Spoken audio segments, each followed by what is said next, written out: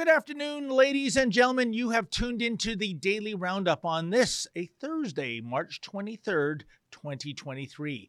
I'm David Menzies, and my co-host, well, let me tell you a little bit about my co-host. Do you know, folks, today is National Near Miss Day, and she never celebrates this day because she always hits the bullseye. She is the she-devil with a sword. She is the Khaleesi of Northern Alberta. She is Sheila Gunn Reid. How you doing there, Sheila?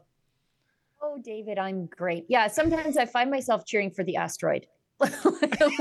Very recently, I'm often always cheering for the asteroid. I'm like, you know what? We had a good run. Every day that we are not subject to rain of fire from above, I think is a day that we're living on borrowed time lately. But it's also National OK Day. And I see in the image they use that guy giving the OK symbol. And I'm reliably informed by crazy people receiving government funding on the internet that the OK symbol is a symbol of white supremacy, which is absolute madness. It's also National Puppy Day, which I'm surprised you didn't pick. See, yeah, that's crazy people on the internet say that like the W, like the three fingers is like a W and it's like a signal of white supremacy. I know, this is madness. He sure looks like a white supremacist.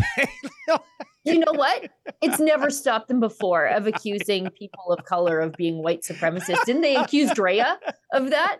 Yeah.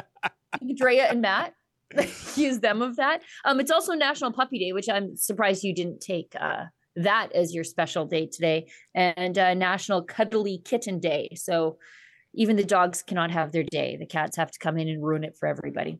Well, my puppy is really bugging me, Sheila, because within a calendar year, I've spent $1,200 in reading glasses because somehow plastic, metal, and glass attracts my dog, Sir Gregor, to it like it's a T-bone steak, and he chews them up. I do not understand that. But, we should tell people, because I had forgotten all about this. I remember a bit of publicity about it in 1989.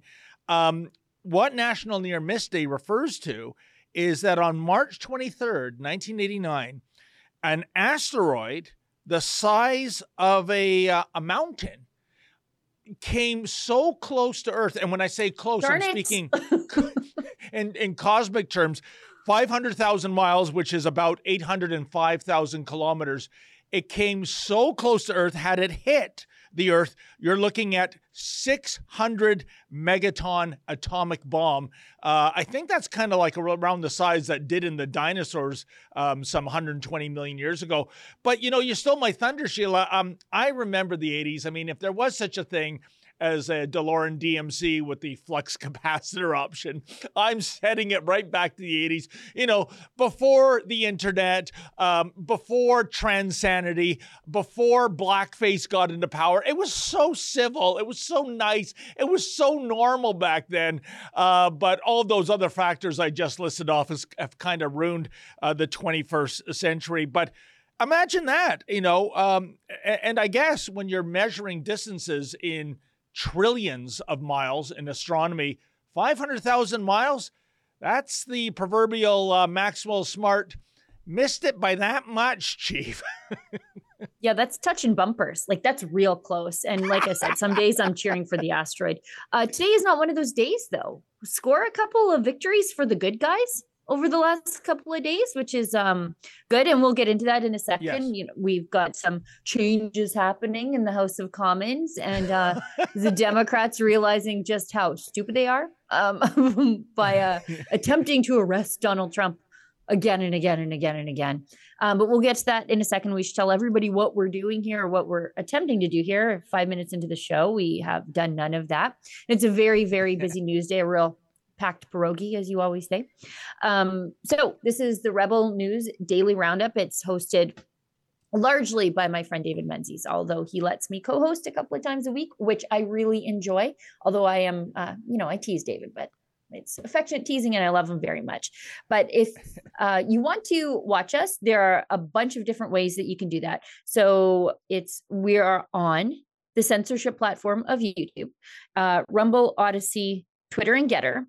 But if you want to support the work that we do completely willingly, out of the goodness of your heart, because you want to cheer for the little network that could, might I suggest you watch us over on Rumble or on Odyssey to really great free speechy platforms that really don't care about your politics, which is how it should be. It's the internet public square. And you can leave us a paid chat on either one of those. So on Rumble, it's called a Rumble Rant. On Odyssey, it's called a Hyper Chat, and we will do our best to address your comments, questions, story ideas towards the end of the show. Although sometimes if we have time, we'll try to fit it into the middle. But it's a great way for you to, a great reason, I guess, for you to stick around to the end of the show, because that's where the democracy happens, because then you can take the show in your own direction. There you go. And as you said, Sheila, so much to get to. So why don't we get to it? The China crisis continues. And by that, folks, I don't mean the English new wave band back in the 80s, probably best known for their song Fire and Steel. You should watch that video, full of incredible archival footage of industry producing things like cars and whatnot. It would probably be condemned as toxic masculinity today, which is why I want to get in that bloody DeLorean and get back to the 80s. But I digress. Yep. No, late yesterday, what broke, as you probably are well aware of, is that Han Dong is stepping down as a Liberal MP. Wow, is this story ever changing over the last 3 weeks that it's been in the news? Before we comment on that, why don't we go to the video and see Han Dong saying adios. Maybe it's temporary if he's cleared, or maybe it's forever, but take it away, Mr. Dong. Oops. Oh, there we go. David. Oh, we have some technical difficulties. I don't know why the she-devil has a case of the giggles right now. Is it that last name? Well, Sheila, I mean... Take it away, Mr. Dong. I bet you've said that a few times in your life. That's all I have to say. Well, actually, I've never said that until right now. And as you know, we have a Johnson investigating a Dong right now. So fill in the punchline there. I think we have the clip ready to go. So I'll shut up before I get myself into more trouble. The honourable member for Don Valley North. Thank you, Speaker. I rise on a point of order. I have informed the Prime Minister and the leadership of the Liberal Party caucus that I will be sitting as an independent at the conclusion of these remarks. Mr. Speaker, I'm in your hands as to what happens next. To all my colleagues in the Parliament, media reports today quoting unverified and anonymous sources have attacked my reputation and called into questions my loyalty to Canada. Let me be clear. What has been reported is false, and I will defend myself against these absolutely untrue claims. But let me assure you, as a parliamentarian and as a person, I have never, and I will never, would never advocate or support the violation of the basic human rights of any Canadian, of anyone, anywhere, period. The accusations are false. My family came to Canada for freedom.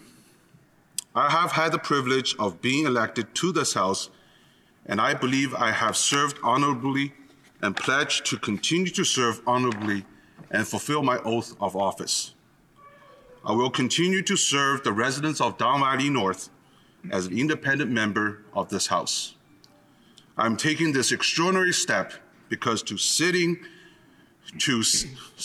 the government caucus is a privilege, and my presence there may be seen by some as a conflict of duty and the wrong place to be as an independent investigation pursues the facts in this matter. I will be sitting as an independent so that business of government and indeed the business of Parliament is not interrupted as I work to clear my name and the truth is presented to Parliament and to Canadian people. I am a proud Liberal, and I am proud of the work our government does day in and day out to serve the people of Canada. I also don't want to distract from that important work. Before concluding, I want to assure Mr. Michael Spavett and Mr. Michael Covert and their families that I did nothing to cause them any harm. Like everyone in this House, I worked hard and advocated for their interest as a parliamentarian. The allegations made against me are as false as the ones made against you. To my constituents, I will continue to work on your behalf as your member of parliament. To my staff, I thank you. I know the days ahead will be difficult, but I will be there to support you as we continue to serve the people of Don Valley North. To my family, and in particular, my parents, who brought us here to Canada,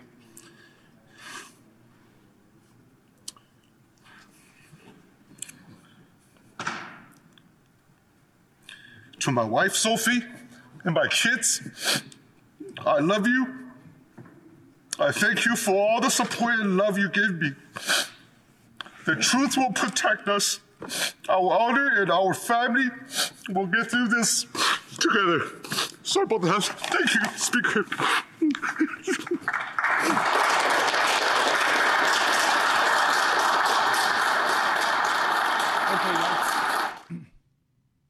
Wow, what a shame that speech wasn't done before the Academy Awards of 2 weeks ago. 3 weeks ago. Why didn't he do this 3 weeks ago when all these allegations started swirling? He only does it after he's credibly accused of advocating for the prolonged incarceration of 2 innocent Canadians at the hands of the CCP. And we should go back a little bit because my little notepad is just full of notes watching that. And I watched it last night and I took notes when I watched it last night, but I took some more again today of things I want to say. But we should go back a little bit. And if you were living under a rock, or if you're wise enough to not pay attention to the mainstream media every day, you might not know the full story.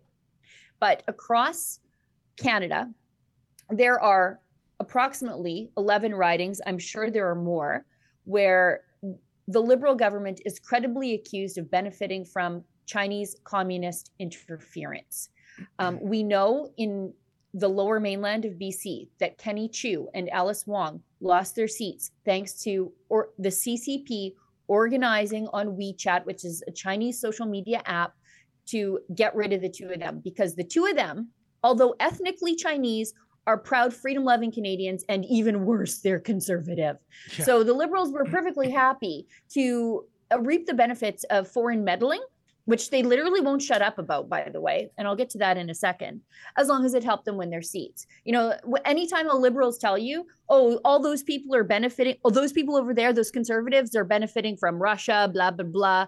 It's definitely not that. It's them distracting from them receiving the benefits of foreign meddling. So we know 11 ridings. One of those is Don Valley North, or as David Menzies said in the morning meeting, the People's Republic of Don Valley North, with Liberal MP Han Dong. Now, Han Dong, it's no big deal because he investigated himself and found no wrongdoing, because he has been credibly accused by a leaker from CSIS who said that his nomination was contaminated by Chinese influence. The CCP operatives were putting pressure on people to vote for him in the nomination, telling foreign students, you better go vote for him or we're going to revoke your visas. They were busing in elderly Chinese senior citizens with Han Dong's name written on their arm.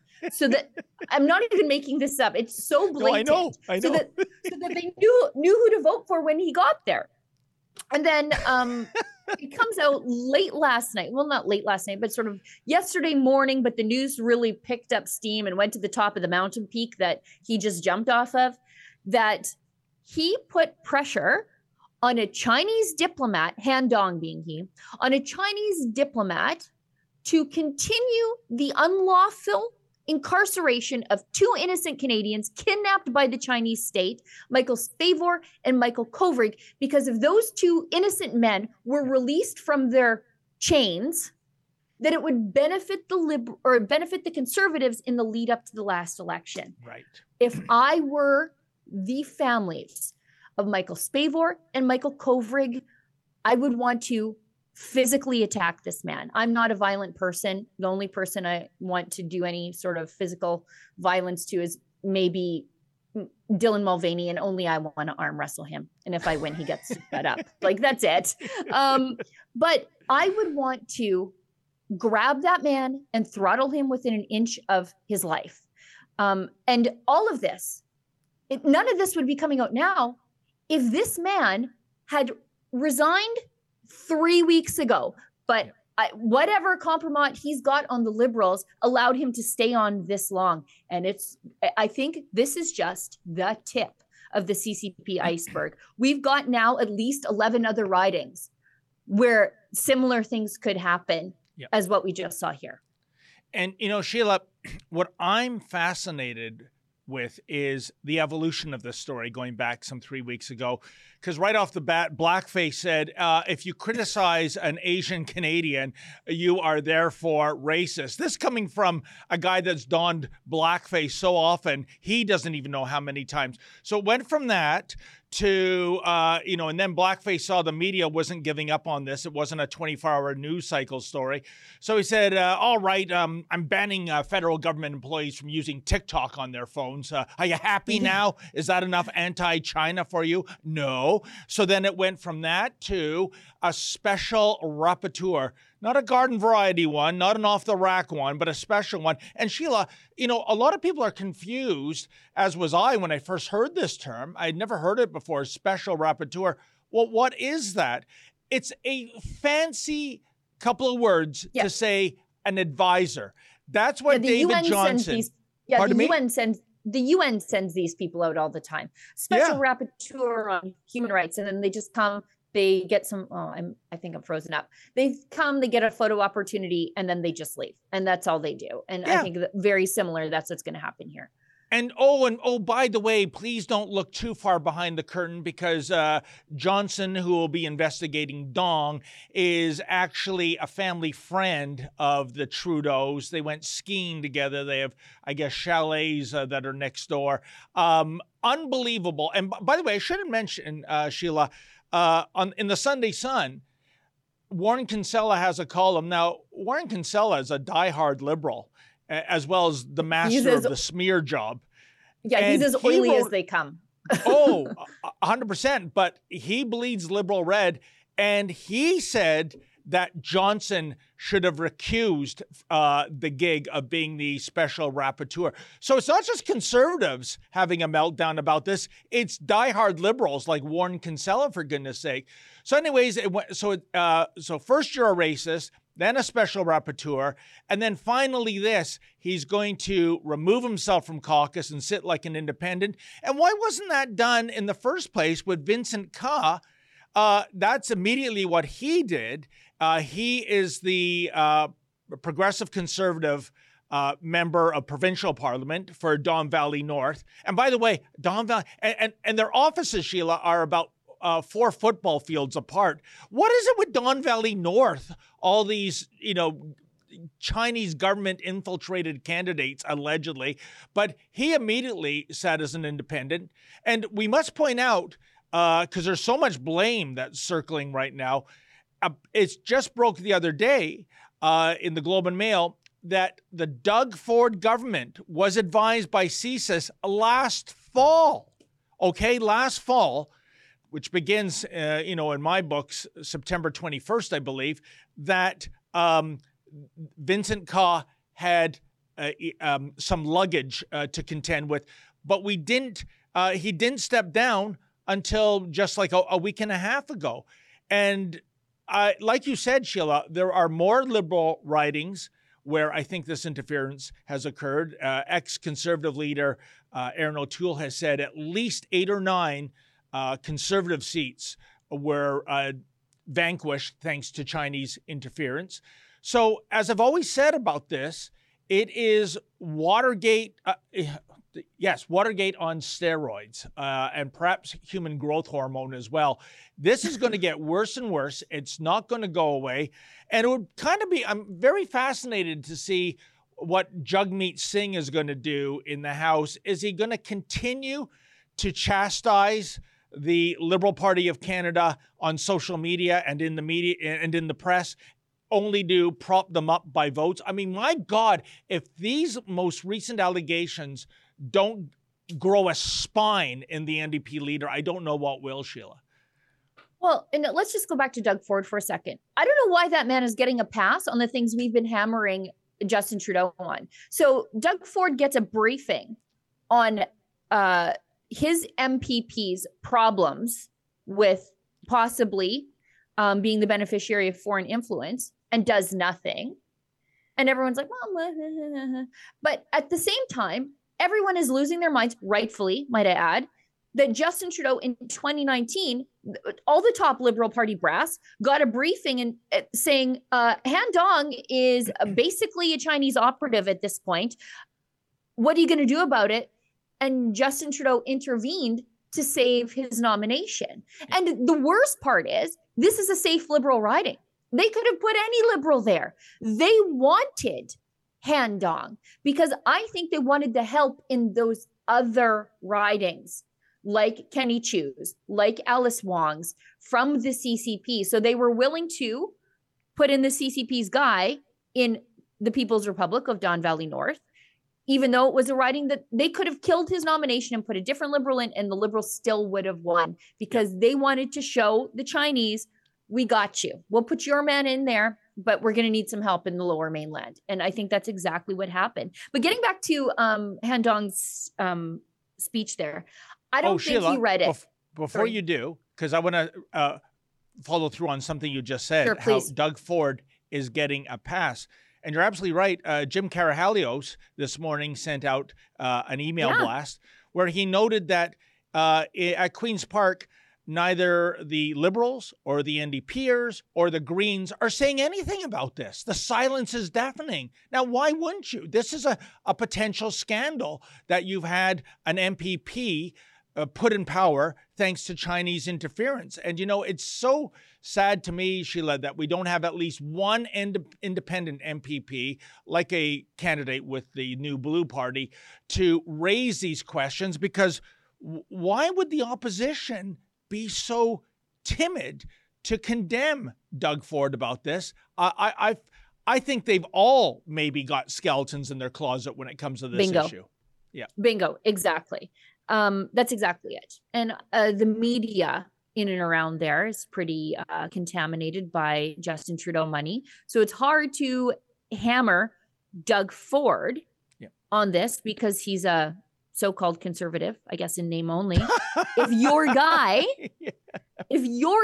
in the House of Commons is doing the exact same thing, right? Your paymaster is doing that at the federal level. Kind of hard to hammer the local guy for that kind of thing. But going back to Han Dong's statement there, from what I understand, his phone actually rang in the middle of that statement. I wonder if that was Beijing on the phone saying, "What are you doing, Han? What are you doing?"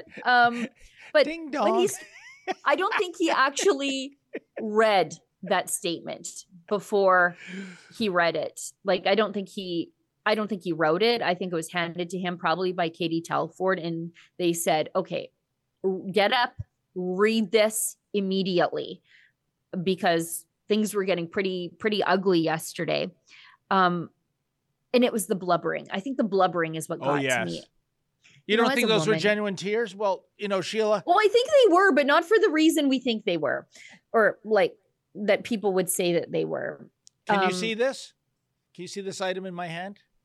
What is it? It's a tiny little case, and inside it is a harmonica? The world's smallest violin. And I'll play it. Oh, solo mio. Enough of that. It's the blubbering as a woman sort of really gets to me. It just makes your ovaries just turn to dust. I can't. But also I think those might be genuine tears. I keep freezing up. Sheila, I think they're genuine tears out of, they're fear tears is what I think. I think he's scared. Yeah, exactly. I see this in courts from time to time when you have somebody that's being sent away for 25 years for murder and the waterworks go on. Is it because of the guilt of what they did to their victim when he killed him or her? Or is it because they've got caught, he's been caught and none of his arguments stuck and he's going to the big house for a quarter of a century? Is that what's making him cry? Yeah, it's the latter. It's being caught, not sympathy for the victim. Also, I think, like he is an operative, I'll just say it, allegedly, of the Chinese state. And he just listed all of his family that are probably going to be the focus of Chinese strong arming going forward. We know that they can get him elected. They can do other terrible, terrible things to his friends and family. But that's the deal you make when you make a deal with the devil, isn't it? Well, indeed. And Sheila, can we now finally cut to the chase, as they say in Hollywood? Forget the special rapporteur with blackface's family friend. Can we have a legitimate public inquiry? Can we have a police investigation? Thank you. Where the hell are the RCMP? I know you're really busy, guys, at Roxham Road, turning into a bellhop service, but maybe you ought to look at this kind of interference by foreign governments in Canada. Even before this special rapporteur, delivers his report, because we know there's an investigation at CSIS. Who's the whistleblower? This is Blackface's version of getting to the bottom of things. He wants to know who was singing like a canary, as opposed to the scandal itself, Sheila. Yeah, and I think it's just so ironic, right? The liberals who won't shut up about protecting the integrity of our democracy. And those truckers were a Kremlin-led operation with like zero evidence of that whatsoever. But all they were trying to do was point the finger in that direction because they were actually being directed out of Beijing. So this completely organic human rights movement, the Freedom Convoy, for the liberals, it actually made sense to them that it was a Kremlin-led operation, because they're a Beijing-led operation. So it's not a far leap for them. 100%. And again, to analyze his words in that 4-minute clip, Sheila, when Dong started talking about, fighting for the human rights of Canadians, brushing off the fact that he had anything to do with increasing the incarceration time of the two Michaels. Yeah, this is a guy talking about being a champion for human rights. Why was it, Sheila, that Mr. Dong at the last second, left the House of Commons twice when there were two motions to condemn the Chinese Communist Party for the ongoing genocide of the Uyghur people in China, in his home country? Why did he do that? Yeah, that's a great point. I almost forgot about that in all the Han Dong scandals.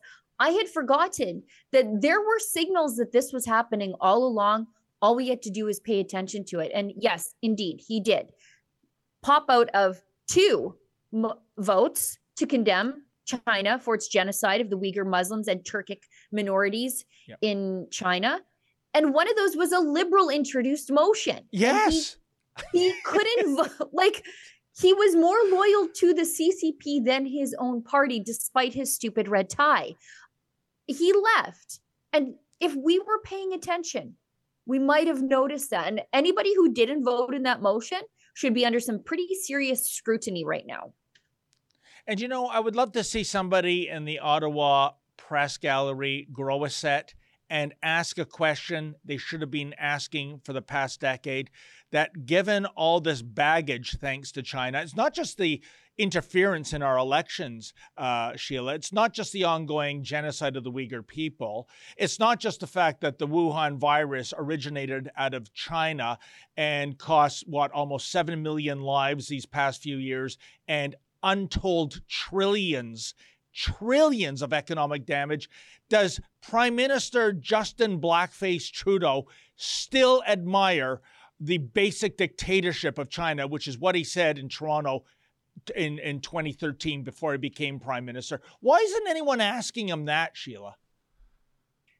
Also, they're trying to currently, by the way, if they didn't try to take over the world or kill the world with the Wuhan virus, they're making a human monkey hybrid over there. I saw how that movie ends. I saw, and humanity doesn't do well in it. Yeah. First ever human monkey hybrid created. Oh my goodness. Geez. In China. Yeah. I know. I think the movie ends with Charlton Heston on a beach staring at the ruins of the Statue of Liberty going, "You bastards, you blew it up." Yeah. We're all going to get murdered by monkeys with AKs. This is how this ends for us. This is why I cheer for the asteroid. It seems more humane. We should go ahead. Go. Why would anyone want a monkey hybrid? I mean, like, one of the most disturbing things as a child watching The Wizard of Oz is that the Wicked Witch of the West had monkeys that had wings. You know, aren't monkeys mischievous enough without the ability to fly? I mean, that really creeped me out that a monkey could fly. So what's the idea behind a human-monkey hybrid? Is there some labor shortage and they need, you know, they need cheap labor behind the counter?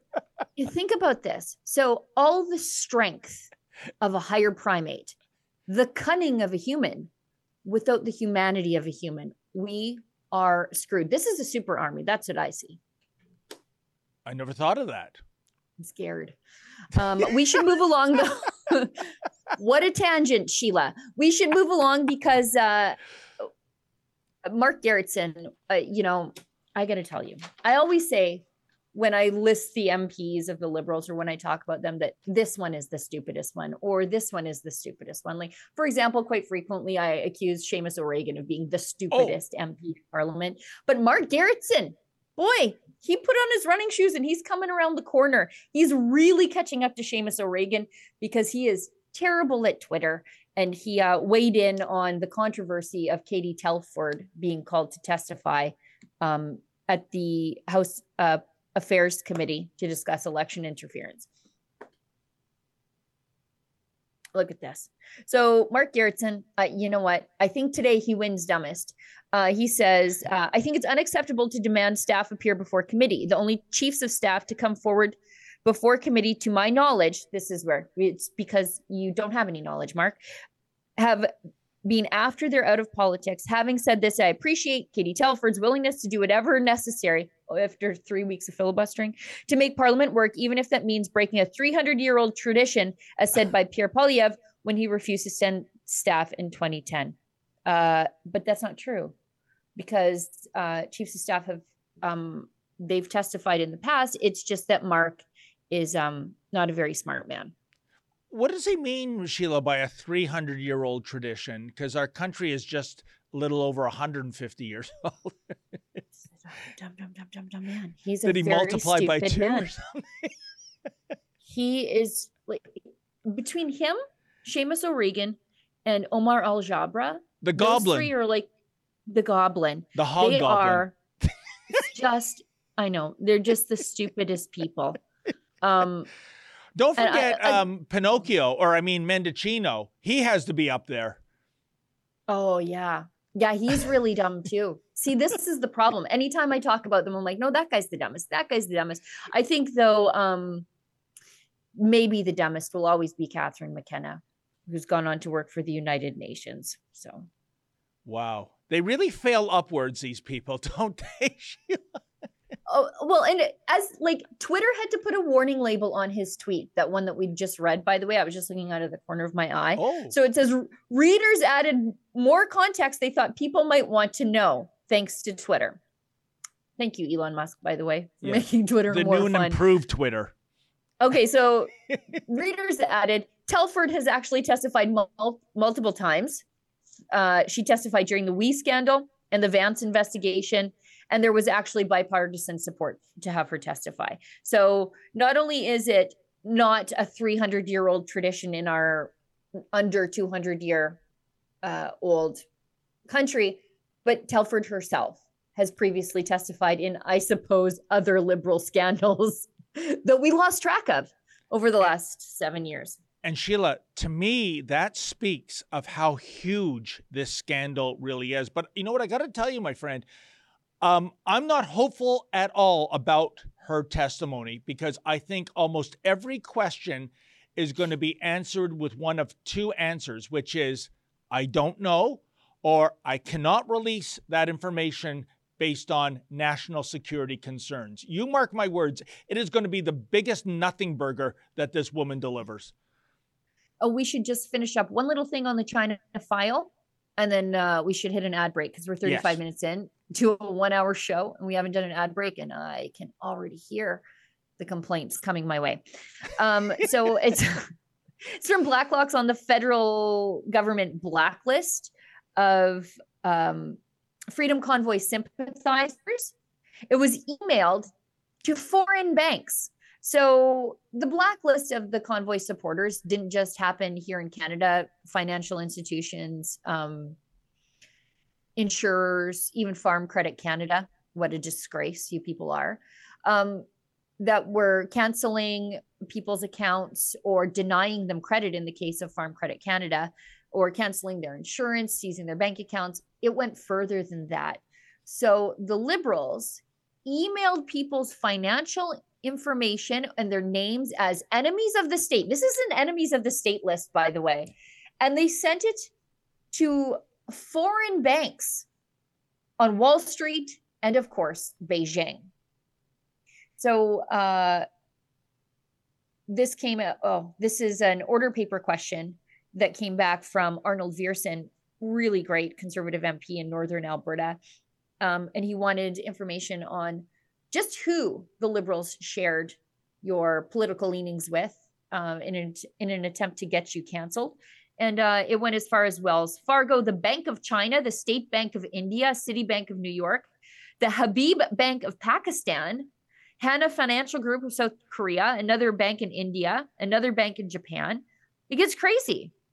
All these people know your political leanings now. You know, Sheila, it's crazy, but it's also chilling. And I should point out something. Later today, I will be delivering our petition. It's almost 10,000 names long, to Han Dong's constituency office in the People's Republic of Don Valley North. And for the first time ever, what we have done, folks, is we have removed your names from the petition and just putting your initials. And the reason is we don't want the People's Republic of China to get their hands on your names. I mean, because we do know there are actually police stations, Chinese police stations operating in Canada. So we don't want you to get a shakedown from one of those officers. And I can't even believe I said that. And secondly, we don't want to give any names to Chrystia Freeland so that she can do something to your banking. You know, Sheila, sometimes I don't recognize our great Dominion anymore. The idea that a petition, taking a stance, engaging in a protest, a peaceful protest, can result in the government coming after you like an anteater swallowing ants. It is absolutely disgraceful. It is. It is. It's something we never had to consider before. Yep. But it's something we have to consider going forward, is that, what does the government do with this information now? They've gotten away with canceling people once based on their political views. And we know that they are perfectly happy to turn over your information to the Bank of China. If there might be some unfortunate Chinese expats who donated to the Freedom Convoy, sorry about your luck. And I wish your family the best if they are still in China, because we know what happens there.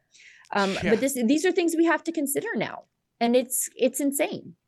And Sheila, that's how the Chinese police operate in Canada, as I understand. And so far worldwide, more than 230,000 Chinese nationals have gone back to China to atone for their crimes, which might be just having a impolite viewpoint of the communist regime in Beijing.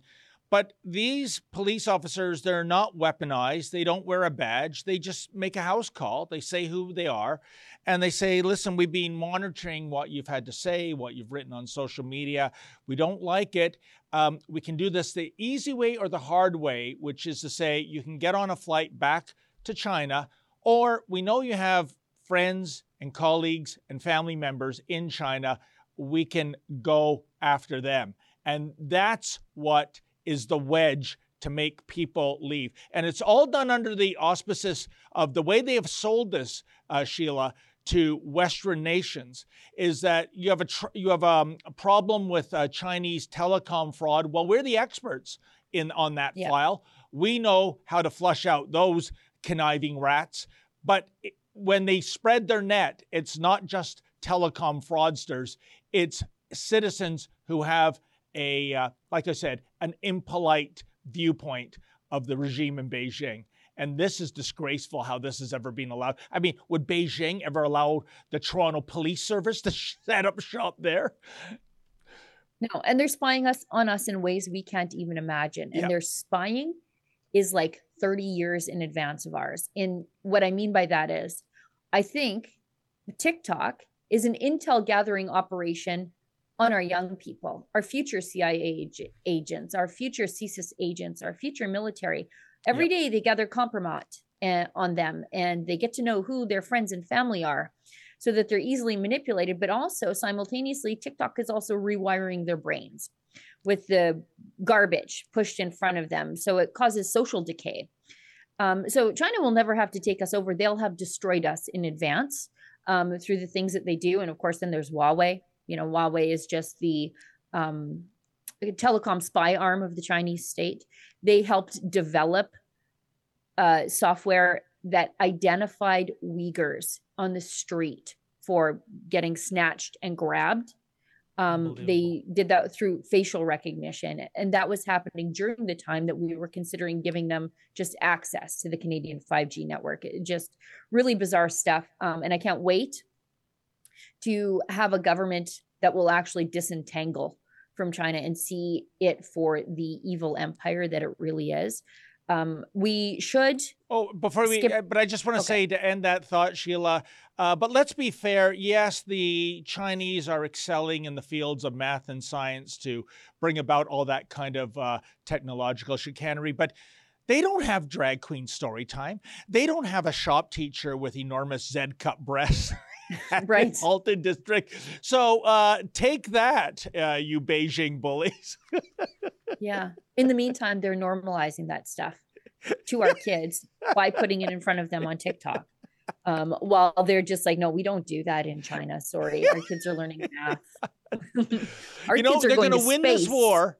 They're going to win this war without firing a single bullet, Sheila. Oh, they don't have to. That's why they have like 100-year plans. Yep. And we can't get our act together 18 months out. You know, like they're playing the long game, and they're winning. As I always say, I'm not sure we actually did win the Cold War. The front changed and we didn't realize.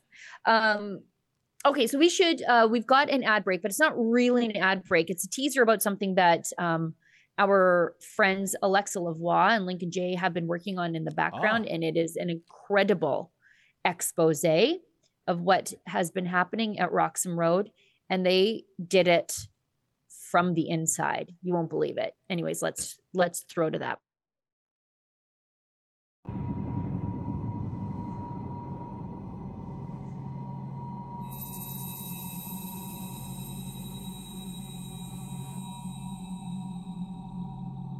Yes, flashback. To Roxham? Yes. Roxham Road? Yes. Bon, moi, je l'ai appris sur Internet. You came to Mexico and did you ask for asylum? Yeah. Un amigo de nosotros estaba aquí en Nueva York, se fue para allá y ya le dieron el permiso para trabajar.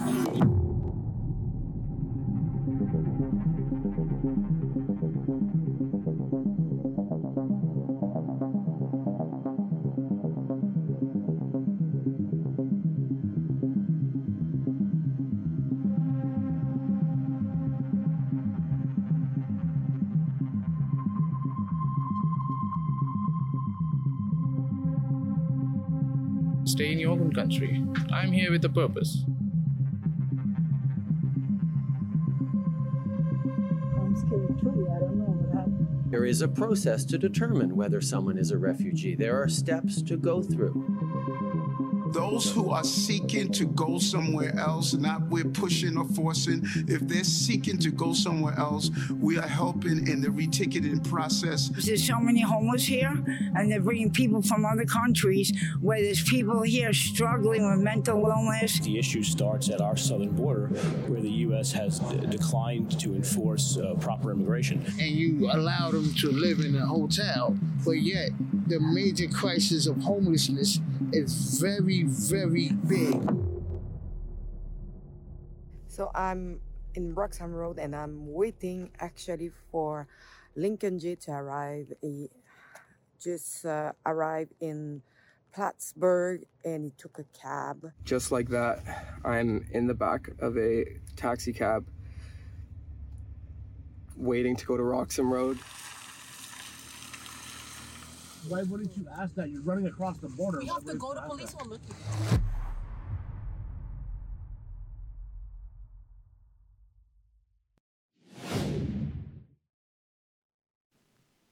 Wow, Sheila, that is going to be a doozy. I know it. The thing is, with all the subsidies the mainstream media is getting, why aren't they doing this kind of investigative journalism when it comes to Roxham Road, which is an international disgrace, by the way?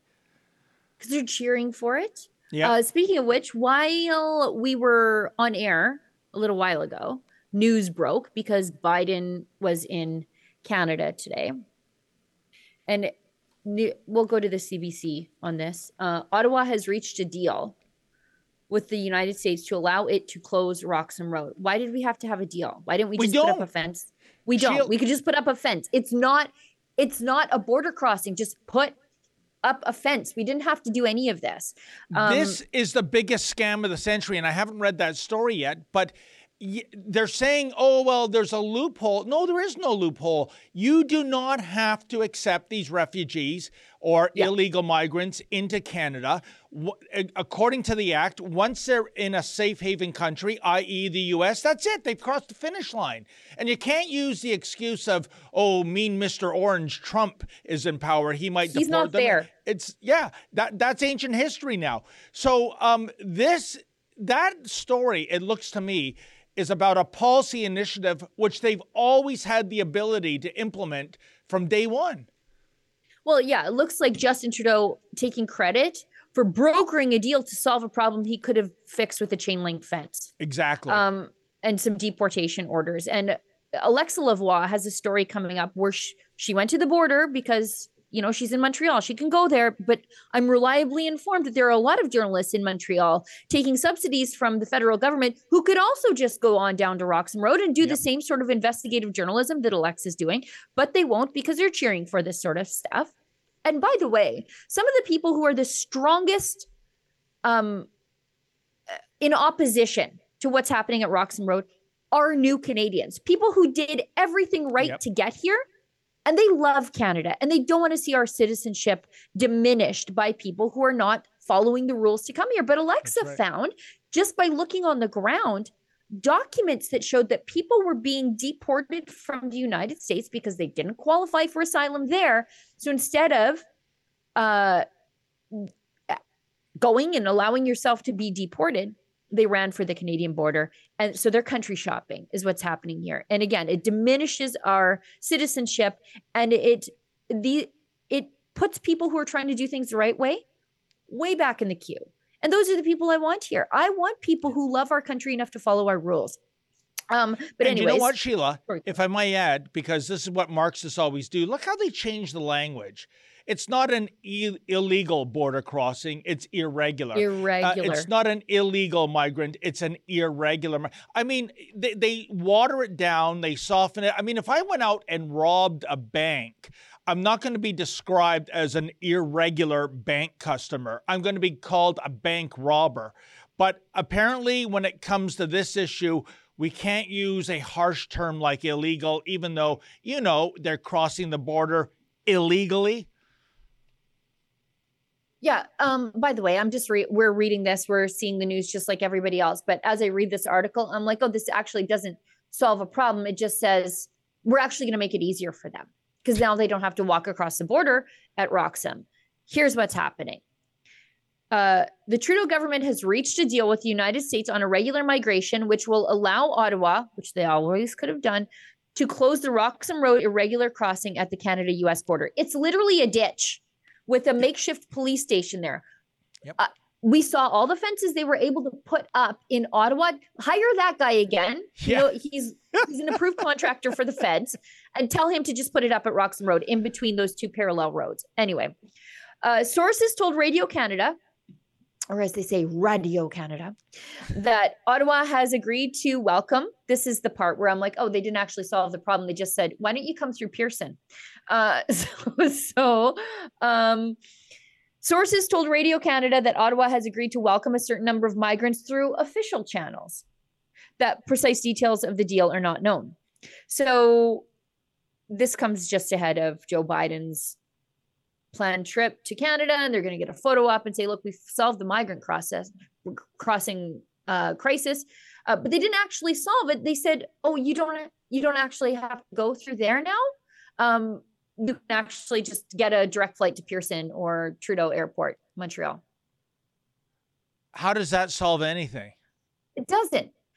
We're still getting migrants. They just don't have to take a cab to the border. They can just actually, instead of getting to upstate New York and then taking a cab, they can actually fly just directly into Pearson, it sounds like, and then apply for asylum again in a second country instead of the safe first country that they landed in. This doesn't stop. You know what's going to happen to Pearson? Holy moly. It's going to be nonstop there. And it's going to it's going to be mayhem at Pearson because of this. And of course, Pearson's new media rules, Sheila, is you have to give them 24 hours notice that you're covering a story, and they're going to approve or disapprove that. By the way, not buying it. I'm just going to show up as I've always done in my journalistic career. And when they get to the major cities of Toronto or Montreal, then they're offloaded primarily to Cornwall, Windsor, and if you can believe it, folks, Niagara Falls. More than 2,000 hotel rooms in Niagara Falls are housing some 5,000 plus migrants, because there's either 2 or 3 migrants per room. Gee, I hope they get some nice rooms, Sheila, a view of the falls, the heart-shaped hot tub. I mean, we don't want to make it too rough for them in the honeymoon capital of the world, do we now? 80 plus, I think it's 82% of illegal border crossers require what they call accommodation at the expense of the Canadian taxpayer. So I'm for immigration. Yeah. I'm completely in favor of immigration, but I'm in favor of orderly, economy-based immigration. Yeah. If we need pipe fitters, let's bring in some pipe fitters from Eastern Europe, and I'm actually pro-refugee, which is why I was so angry when Justin Trudeau no longer prioritized Christian refugees from the Middle East in the middle of the ISIS genocide. But there are rules to follow to ensure that we don't collapse the social system for everybody that's here and everybody that plans to come here through the appropriate channels. And Sheila, when we look, this is the other thing we have to address, the cost. And it's not just the cost of those hotel rooms, but we're looking at meals.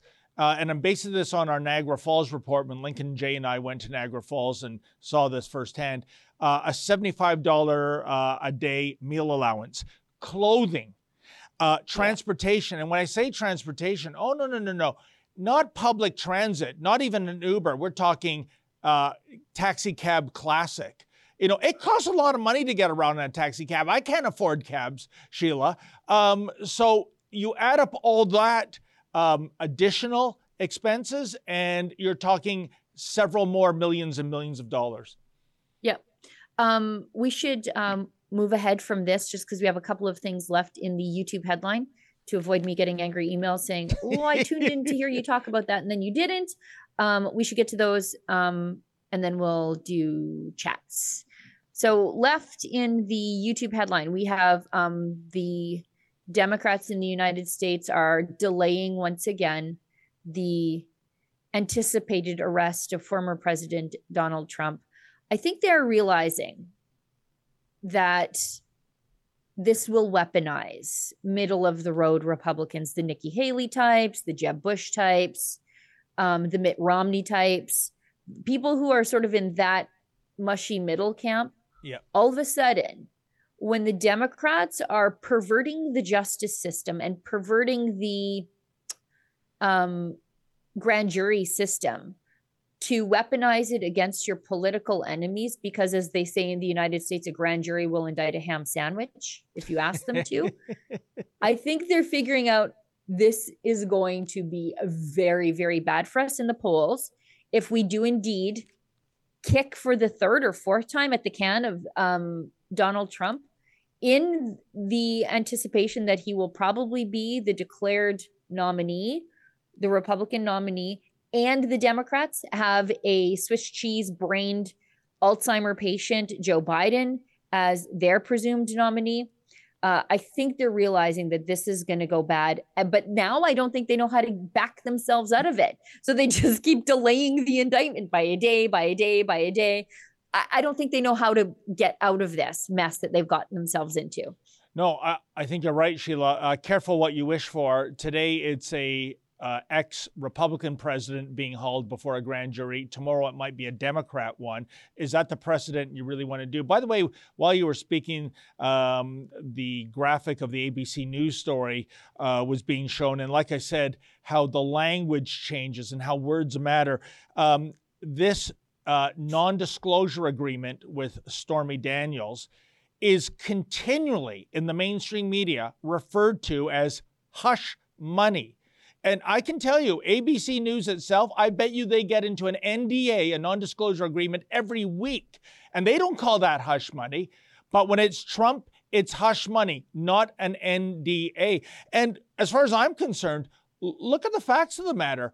I think President Trump has a great case to sue Stormy Daniels. She has violated the non-disclosure agreement, or as the mainstream media calls it, hush money. So I don't think there's any there in going after this point.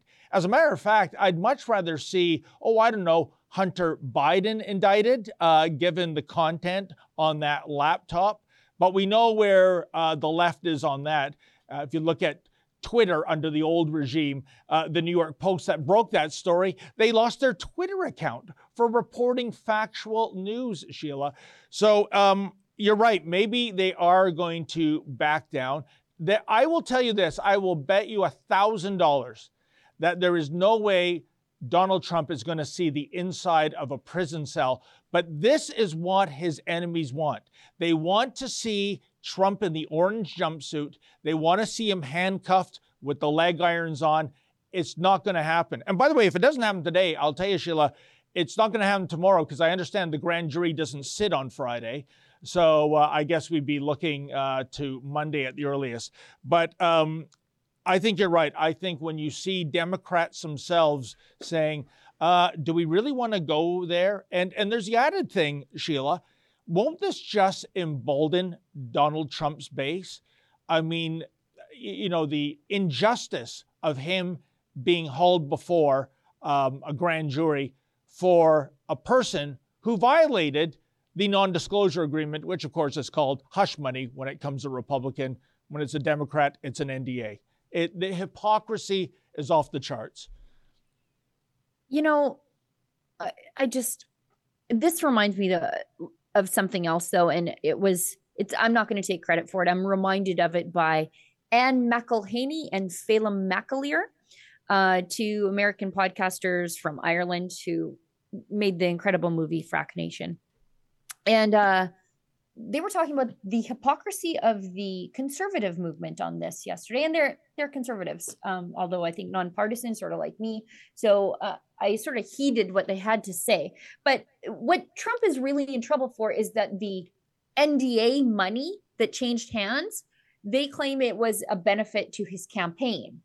Yes. It should have gone, because shutting her up was a benefit to the campaign. And so they play like loosey-goosey with these campaign finance laws, because if what she had to say had come out, it would have hurt the campaign. So it was a benefit to the campaign to keep her shut up. Whatever. By the way, Trump's not going to sue her. What is he going to get out of her? She has nothing. There was pictures of her having a garage sale to try to make some money after her former lawyer took her for a ride there, and now he's in jail. But yeah, what is he going to get out of her? Her implants? She's got nothing. But Anne McElhaney and Phelim McAleer. Is there a market for used implants, Sheila? I don't know. I have no idea. I have no idea. Anyway, Anne McElhaney and Phelim McAleer rightfully pointed out how conservatives have done this in the past with John Edwards. So yes. John, remember, they fast and loose with the campaign finance laws. So John Edwards, he was probably going to win that Democrat nomination for 2008. He was a senator. he got involved in an affair with a very, very weird woman named Rael Hunter. I think she could talk to him in a bar and said something about his vibrations or whatever. And he was instantly smitten. If somebody talks to me about my vibrations in a bar, I'm like headed the other way. I'm leaving before you roofie me. So he ended up having an affair with this woman and a baby, by the way. And then I think the campaign hired her. Yes. Hired her and put her up in the most expensive apartment that she could find because her spiritual advisor, again, kookaloo, her spiritual advisor said, okay, well, there are these three apartments, but this is the one with the highest vibrations one being the most expensive. So they put her up in this hotel or apartment, whatever. And I think that was being paid through the campaign because she was, I don't know, I think all of a sudden producing videos for the campaign, which I think was just child support through the campaign. But anyway, what happened was him putting her in that hotel room or whatever it was, condo, penthouse, whatever. They say, and he paid out of pocket for that. They said that should have been a campaign expense because him having the perception of a happy marriage was a benefit to his campaign. So yes, by him putting his mistress somewhere to keep her, to shut her up, and him paying out of pocket for it like he should have, they said that should have went through the campaign because it was a campaign expense because his happy marriage was a benefit to the campaign. And so they got him on a campaign finance violation. They just abused the campaign finance laws to get rid of John Edwards. And he was a Democrat and the conservatives did it to him. So they do this stuff all the time on both sides. And I don't think it's going to work this time. Well, like I said, the grand jury doesn't sit on Fridays. That's a nice gig, isn't it, Sheila? Three-day work week for that. I mean, yeah. Weekend. So maybe I don't think anything's going to happen today. But like I said, for those Trump haters out there that want that video of him sitting in a jail cell, it's just not going to happen. But from that, we also, because I see it's in our title of our daily Roundup lineup, Pastor Derek gets bail. Yes. Wow. What's the story there, Sheila? Yeah, it was a wild day in court. A lot of anti-Christian sentiment, as I had expected. So, and the reason I was able to listen to Ann and Phelan's podcast is because I made the 8-hour round trip to Calgary to cover this because I knew there would be no other journalists in the room. And we do have Calgary journalists, but one of them is deployed to Lethbridge to cover a trial there. And Angelica was outside with the protesters. So I came down to cover it.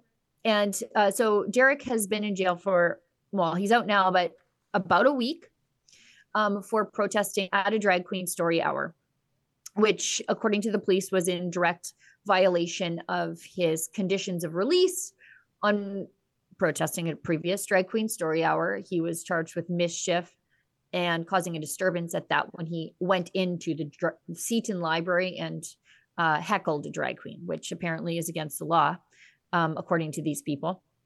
So Derek went last week to protest at another library. But here's the thing. Derek was arrested 160 meters from the front of the library. Derek's conditions say you need to stay 200 meters away.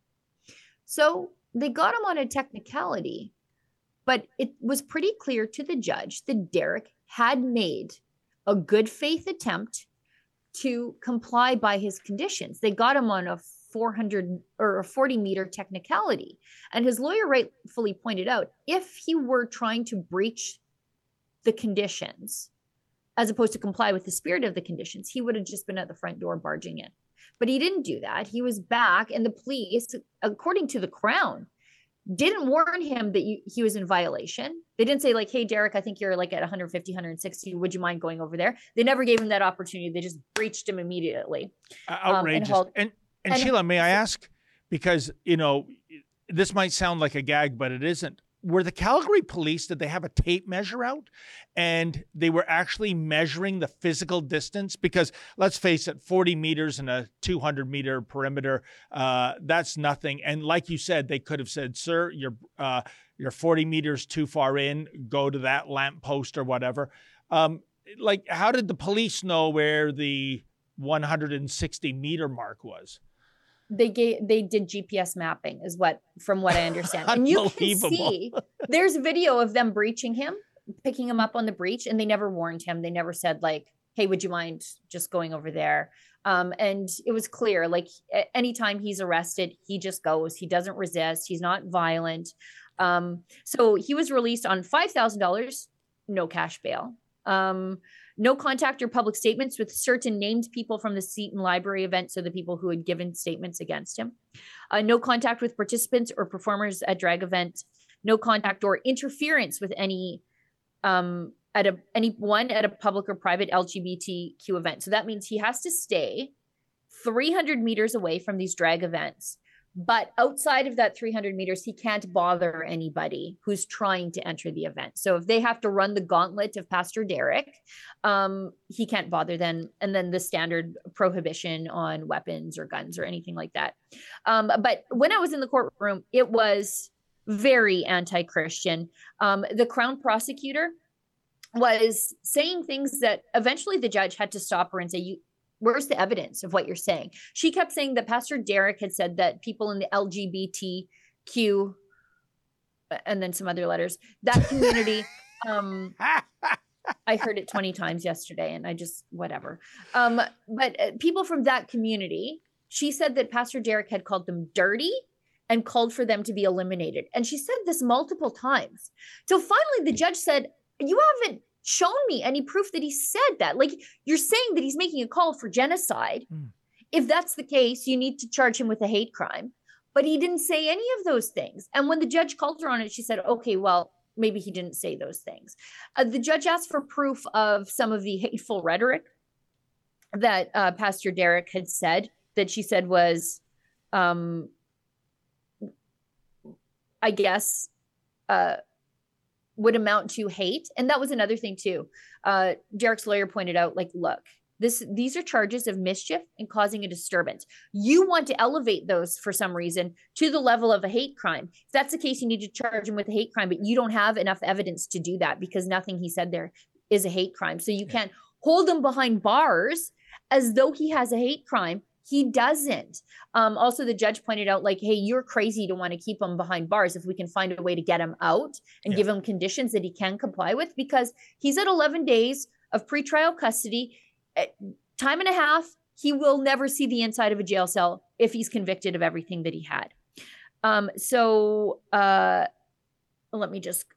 trying to find my tweets here. So the Crown read from apparently damning statements made by Reimer against the LGBT community. And this is evidence, according to them, that he will reoffend. So this is what they said. We have to follow our this is what Derek said. This is the damning statements. We have to follow our convictions. I don't know. It's generally good advice. I give that advice to my kids every day. We have to do what God calls us to do. Again, that's Christian orthodoxy. I have to challenge these conditions. That's his legal right to have a bail review. In my cell, I was praying a lot. Actually, I think that's where he found God the first time around, is when he was convicted of violence in like up until I think about 2011, 2013, 2015. That's where he found the Lord. He has a burning desire to do God's will. He's compelled by the Holy Spirit. What's more important, my freedom or doing God's will? This is about light versus darkness. We don't hate people. We hate the sin. That's like Jesus's advice. And it's worthy to suffer in God's name. It's Lent. This is the season of suffering. I would say these exact things. Would this Crown want to put me in jail for this? She also said that, let me just go through this. She said, this is what Derek's lawyer said. Derek's statements are religiously charged, and not everybody is going to agree with his placed value on the Bible.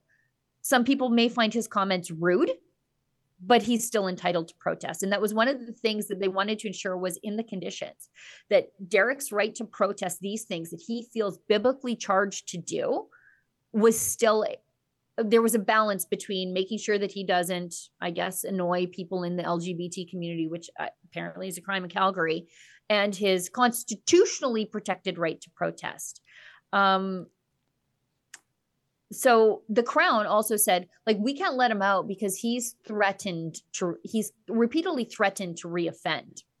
And the judge and the Crown said, her evidence of that was he said repeatedly that he will be obedient to God above the government or police, which is biblical orthodoxy.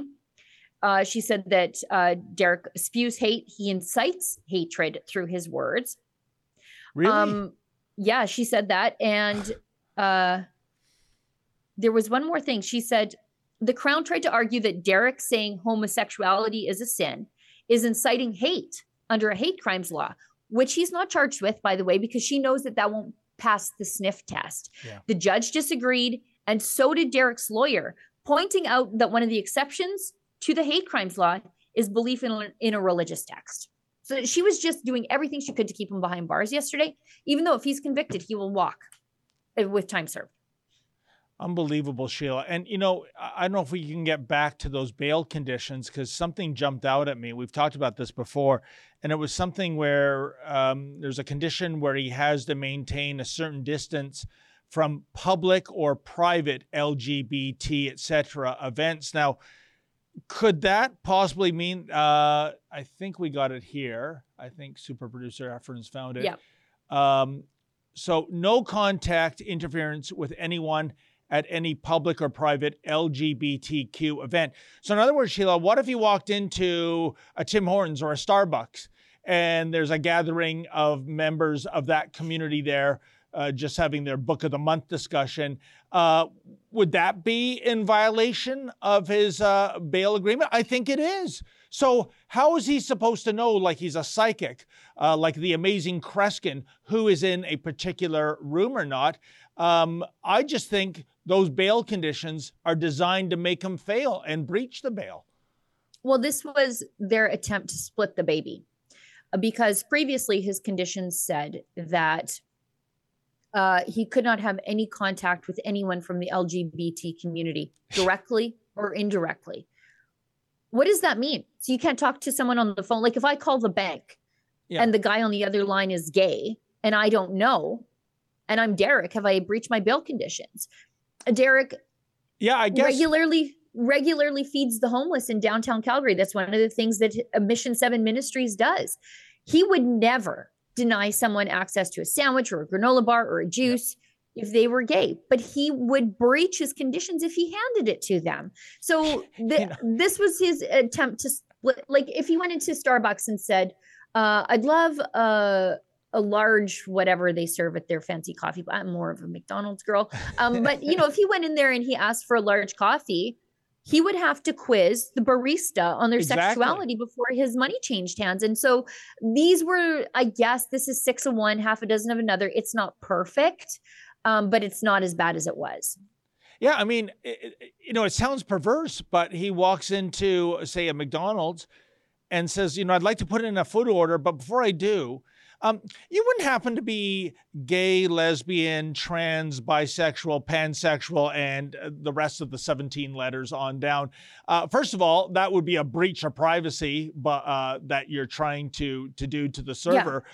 But that's the way those bail conditions are written, as far as my understanding is. Did that one get removed, Sheila? That one was removed. So it became LGBTQ events. So as in Derek couldn't barge in to disrupt a gay wedding, which he's never done anyways. He seems acutely focused on drag queen story hours happening at the public library paid for by the taxpayer. That seems to be where his issue lies. He's not out there, kicking in the door at the local United Church, which I think is just like a self-help group now with a rainbow flag and a crucifix that doesn't have Jesus on it. He doesn't do any of those things. He only worries about drag queen story hours at the municipally funded venue. which it's your right to protest what the government is doing with your money, rightly or wrongly. Like that's your right in a free society. Except Calgary is no longer a free society. So they did their best to manage that. And Sheila, there's a sidebar story to all this that I really want to get a resolution to because I don't think it's been reported. But forget about hate crimes, forget about thought crimes. How about crimes? And by that I mean, what we saw the pastor physically removed, thrown to the floor by two Lugans. That is physical assault caught on camera, not he said, she said. Did those two face charges? No, and that was actually pointed out in the bail hearing because why? Derek has a history of violence. This is why he found the Lord. This is why he does ministry. This is why he does ministry with people with histories of criminality and addiction and gang violence in the downtown core. This is why he does it, because he was them. So he knows how to speak directly to them. But that was pointed out in court. They said like, hey, the Crown said like, hey, this guy's got a history of violence. Not recently. But his lawyer pointed out, like, yeah, that was a man who struggled with violence. But if we look at his behavior now, he doesn't struggle with violence. When the police arrest him, he go willingly. He went limp when they tried to arrest him at the last library protest. And look at that. Yeah. Passively allows him. He could have fought back. He could have punched that guy right in the head. But he didn't. He passively allowed himself to be assaulted at the hands of these people. And yet he's the guy being arrested. And he's the guy the Crown is saying we need to hold him in jail indefinitely because he has a violent history. He could have reacted violently at any one of these points. He's proven himself that he doesn't. And Derek's lawyer, Ben Allison, great. If you get in trouble, you want to talk to Ben because he did point out, he said, you can't say that he has his history of violence should follow him now because here are the reasons he's not violent. When he was met with violence at that protest, he didn't respond with violence. And he did point out, like, look, the only people being charged here is the guy who allowed himself to be passively thrown to the floor and not the people who assaulted him on camera. So again, Sheila, if I went to a Calgary police station with that video evidence and I said, look, I'm being thrown to the floor by these two hooligans. Here's, the camera doesn't lie. What is the Calgary Police Service position on why they're not laying charges on that? Because that is a real crime. Yeah, well, I think, and I don't want to put words into the mouths of people on the Calgary Police Service. I think most of the cops there are good cops. Actually, when our team was outside yesterday covering the protest, cop came up and said, hey, thanks for the work that you guys do. And I don't think all cops are bad. I think actually you get into policing because you love and care about your community and want to make it a safer place. That's why you go out and want to arrest dirtbags, and you don't like when judges and justice of the peace let them go after you've arrested them repeatedly for real crimes, not protesting. Right. But the Calgary Police Service, I think they were ready to just call it even, right? They were saying, okay, well, we could probably lay a charge of mischief and causing a disturbance, but it looks like we've got somebody getting handsy here. We're just going to call it a wash and not do anything about it until the mayor got involved, right? That's when the charges happened here. The mayor went to Twitter, had a little Twitter rant, and charges came days later. So I think political pressure came out of the mayor's office to the Calgary Police Service, and then they acted. And that's what happened there. So I honestly think Calgary Police Service just were like, you know what? You did this, you did that. Let's just sort it out in the wash until the mayor said, no. We don't like why he's there to protest. So now we have to put political pressure on everybody. That mayor is a disgrace, Sheila. She's the worst. Hard to believe she's worse than John Tory, but here we are, Jyoti Gondek. And a normal, she blocked me on Twitter finally, but a normal, wiser politician would have made this Twitter rant a phone call to somebody at CPS, but she didn't. It should have been an off-the-record phone call if she wanted to put political pressure. That's what all politicians do, right? But she didn't. She took to Twitter and said, the police aren't doing enough. What are we going to do about it? And so 3 days later, police showed up at his door and arrested him. Wow. Unbelievable. Well, where does the story go from here? Is the pastor going to continue to protest these Yes. library? Oh, okay. So this story's not over yet then, is it? No, and he's got a bail conditions review on his original conditions. I think on the 29th, we're back in court for him. And he's still got to fight those mischief and causing a disturbance charges in court. He's still charged with a breach that he'll have to fight in court. So there's a long road ahead for Pastor Derek. He's going to do his best to comply with conditions. If people want to see the report with Angelica, they can find that on our website at savepastorderek.com. You'll find all of the Pastor Derek coverage, including my live tweets from inside the courtroom. So you can see where I was directly quoting from the just a totally make him up Crown prosecutor, who, by the way, I sit in the court. Nobody knows who I am, right? I don't I have my press pass, but I sort of have it tucked inside my jacket because I think people are less candid if they know there's a journalist sitting there. And it was helpful yesterday because the Crown was standing there talking to her colleagues saying, oh, I see Pastor Derek's got his entourage outside. I'm not going to go back to the office because maybe they will ambush me with tomatoes. Oh, really? Why would Based you say on that? what? Exactly. Based on what? These people are more likely to be the recipients of violence that crowns like that don't seem to care about than to be the perpetrators of violence themselves. Besides, have you seen the price of tomatoes lately, Sheila? I mean, why not? I started mine the other day. Who's got that kind of coin? But, that's an outrageous statement. But I'll tell you, these Calgary pastors, whether it's Pastor Derek protesting against Drag Queen Story Hour, whether it's Pastor Art, what was the egregious thing he did? Feeding the homeless.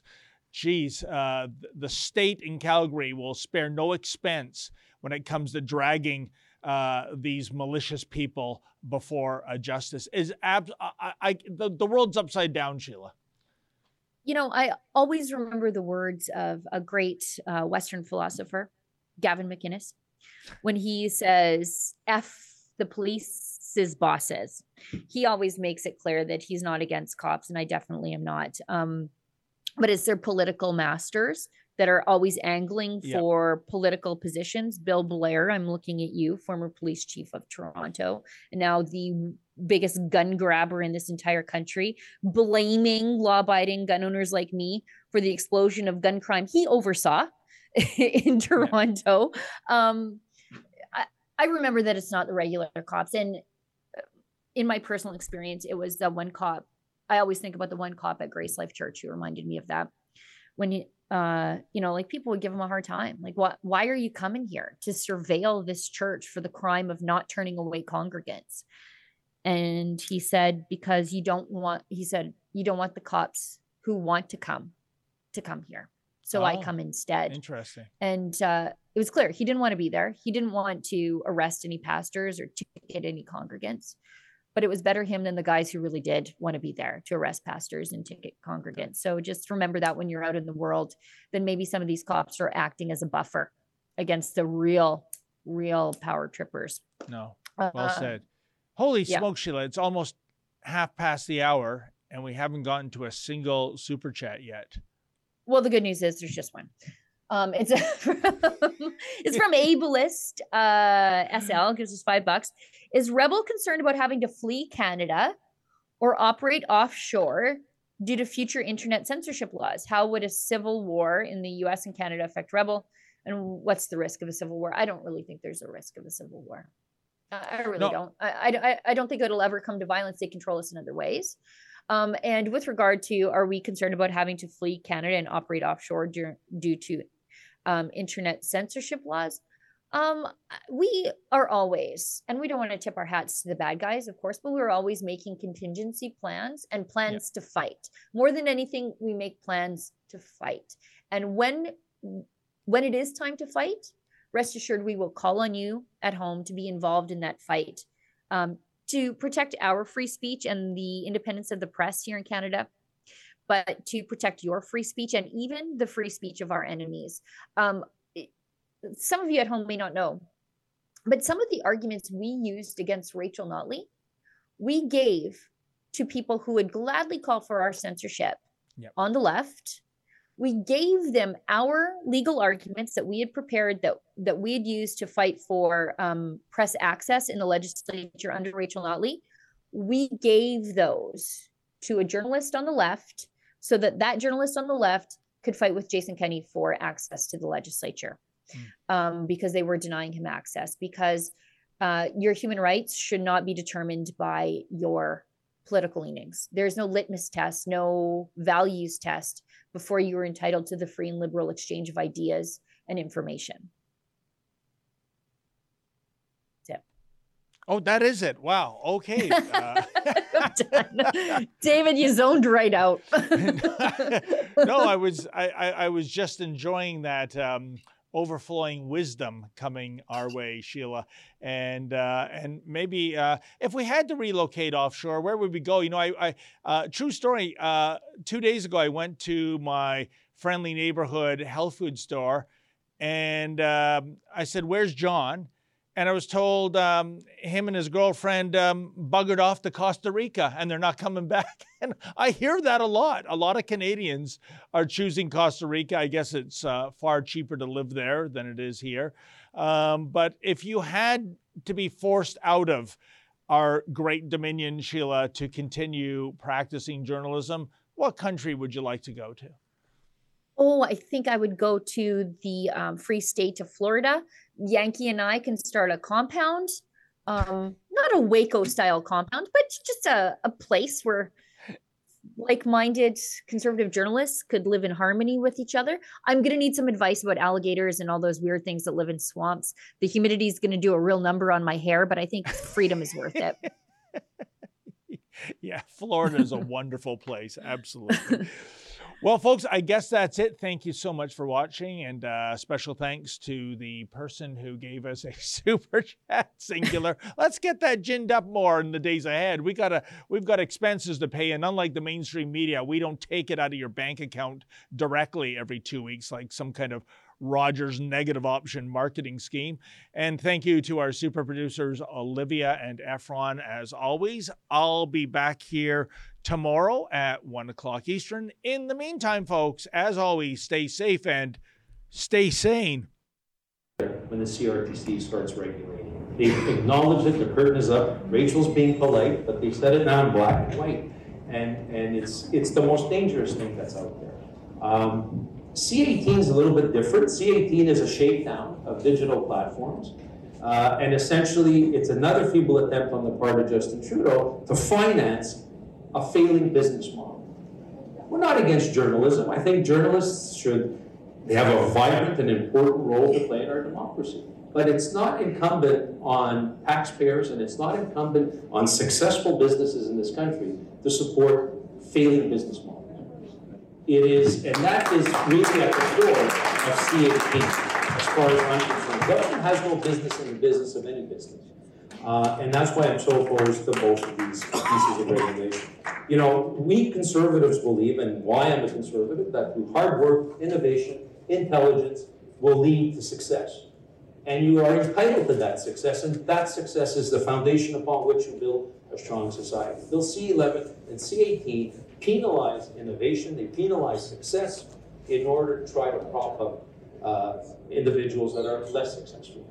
And that's why I am vociferously opposed to both these bills. And governments and bureaucrats and the CRTC should not be the ones deciding on what pops up on our feed in terms of our priority music listen, or what we should be watching in terms of videos, what we should be getting in terms of news.